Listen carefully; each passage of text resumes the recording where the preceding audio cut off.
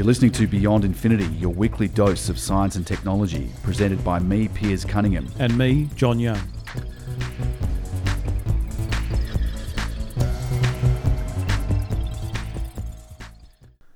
John, 5G, this very promising high-speed phone network that's in development. I know that Telstra's been installing a whole lot of infrastructure, and I think they're talking about it.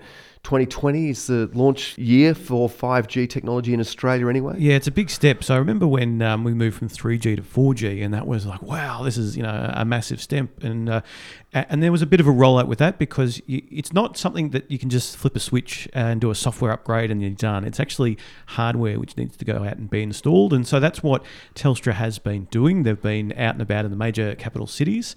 Sydney and Melbourne itself have had some of this infrastructure already turned on as sort of a testing.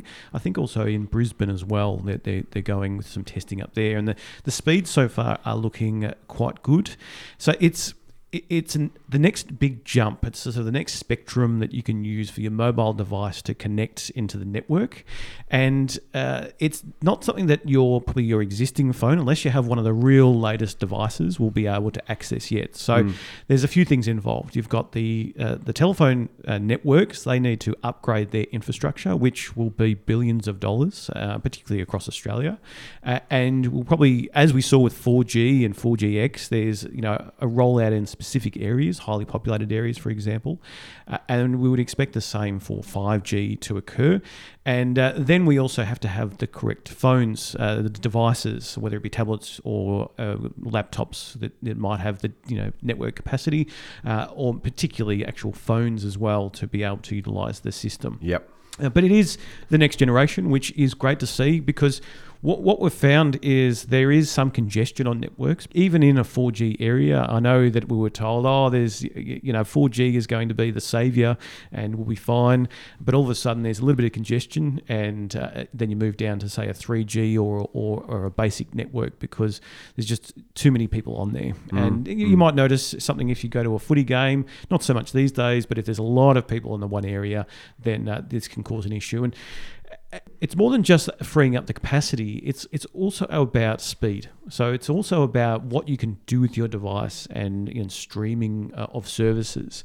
So this is potentially looking at higher resolution movies. There's some devices, mobile devices, that have really got the 4K displays that you can actually watch off. But if you can't stream at that, then what's the point of having those? Yeah, what's the point of having this massive OLED screen which can support 5K or something when there's nothing that's available to actually watch on it? Exactly. That you can't stream, or even if you wanted to buy Blu-ray or something, I think that's even a lower res than 5K screen. Yeah. So it is about what content will work on this. And also, there's a big assumption that Telstra and the companies, there's several companies in Australia and around the world that are rolling out 5G infrastructure. They're kind of based on the assumption that every single customer who's going to use those networks and switch over from 4G to 5G is going to have a new device. So presumably when Telstra rolls out the 5G as an option is available when they launch it, they'll also accompany that with a whole lot of deals for new 5G phones. You would hope so. Which bundle up the use of the 5G network with a deal for the latest iPhone or the latest Galaxy, which supports 5G. And it'll have to be that way. And we did see that with the 4G rollout as well. Right. So we would expect that. Now, we know that there's some confirmed phones and then there are some rumoured 5G handsets. So, for example, the Samsung Galaxy S10, which was only recently announced last few months, I think it has been, that is 5G capable. So if you have one of those, or when you get one of those devices, then you can use that in a 5G area and you can get very fast speeds. Other phones, whether it's either confirmed or rumoured, include the Huawei Mate X, which is also the foldable phone. So this was one of the brand new announced. So if you are a gamer and you travel a lot for work, for example, and you got this Huawei Mate X, you might be able to fold open your phone to have a bigger display for a gaming experience, but also use the 5G networks to then download all of this game data. So you could be in multiplayer environment and have silky smooth content delivery to your device. There's also the OnePlus. There's an LG V50 Thin Q and the Honor, and it's rumored, I think, for the iPhone 12 will have the 5G as well. Okay. So we'll see. We'll see what happens there. There'll be a lot of announcements later this year. It would make sense for these phones to go with 5G because that's the natural progression. Yep. But we'll see. Just as I guess there's the infrastructure rollout will be the device rollout and whether they upgrade. So, for example, rollouts are in Adelaide, Brisbane, Canberra, Perth CBDs. And they're well underway. There's Sydney, including Parramatta, and Melbourne CBDs are not too far behind. And this is directly from Telstra, that is. And they've already launched 5G in most of the Gold Coast metro area, as well as having much of Hobart, Launceston and Toowoomba covered. So, look, this is all nice, but sort of what does it mean? Well, there's a couple of things to consider. It is expected, in theory, that 5G could be 10 times faster than 4G. Right. Which I think I've sort of maxed out around about... on average, I guess, 50 megabits a second. And I've seen speeds of up to 100. Yes. If there's no one around. That's right. So in quieter zones where you've got a new tower or whatever, and there's not other people using it. But what we expect is that the 100 megabits a second is kind of the minimum. That's where 5G will sort of sit as that minimum. So imagine, look, there's a few numbers at play here, but let's say that you are on a 10 gigabyte plan, like the data plan that you get. If you wanted to download a 1 gigabyte movie, you could probably do that in about 3 seconds, but it would actually take up 1/10 of your data plan.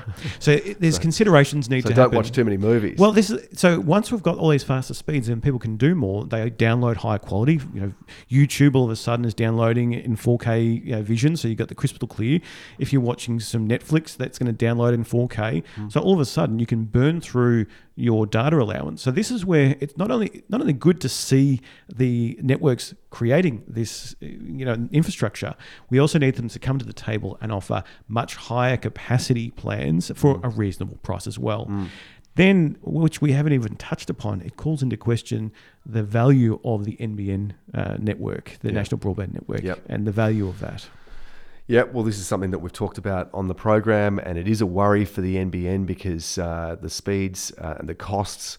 Okay, you do get plenty of data. I suppose that would be something that you would maybe argue in favour of the NBN. And I guess with the rollout of 5G, you'll be able to choose. Just as you do now, you can choose to use mobile data or you can choose to use Wi-Fi where it's available. Yes. And that'll be a way of, okay, well, I'm going to be consuming lots of media, so I'm prepared to accept perhaps slower speeds and not quite the resolution, but it's going to cost me a lot less to do that. So I don't know how they get this right and how the pricing is structured. I guess over time, just as with the 4G and 4GX networks in Australia and elsewhere, the prices come down fairly quickly over time, and then competition really ramps up. And now in Australia, we're enjoying much cheaper prices for data than we have previously. Again, that's putting the pinch on the NBN, kind of questioning the value, logic and value behind that. Maybe the same thing will happen with 5G. We'll just have to wait and see. But it's a very interesting development. 3D games and VR will be something that benefit. And that is true. Hugely. I mean, there's some of these augmented reality games, which is like the Pokemon game that came out over 18 months ago. There are more of these type games that are in development at the moment, and it's only with the sort of a 5G network that you can reliably play these. Yes, you can play them with other networks, but there's the issue of lag and other. So if you're a gamer and you want a silky smooth experience in an augmented or virtual reality type gaming system, this is where the 5G network will certainly help you out. Yeah, and I wonder whether there's the people who complained about Wi-Fi frying your brain and all this radiation and stuff. I wonder whether using 5G is going to give you an even more intense dose than you're currently getting. Just have to wait and see if you grow cauliflower out of your ears. Thanks for listening. We'd love you to review us on iTunes. It's a great way to let others know if you've liked our podcast. And don't forget to follow us on social media, Beyond Infinity RPPFM on Facebook or Infinity RPP on Twitter.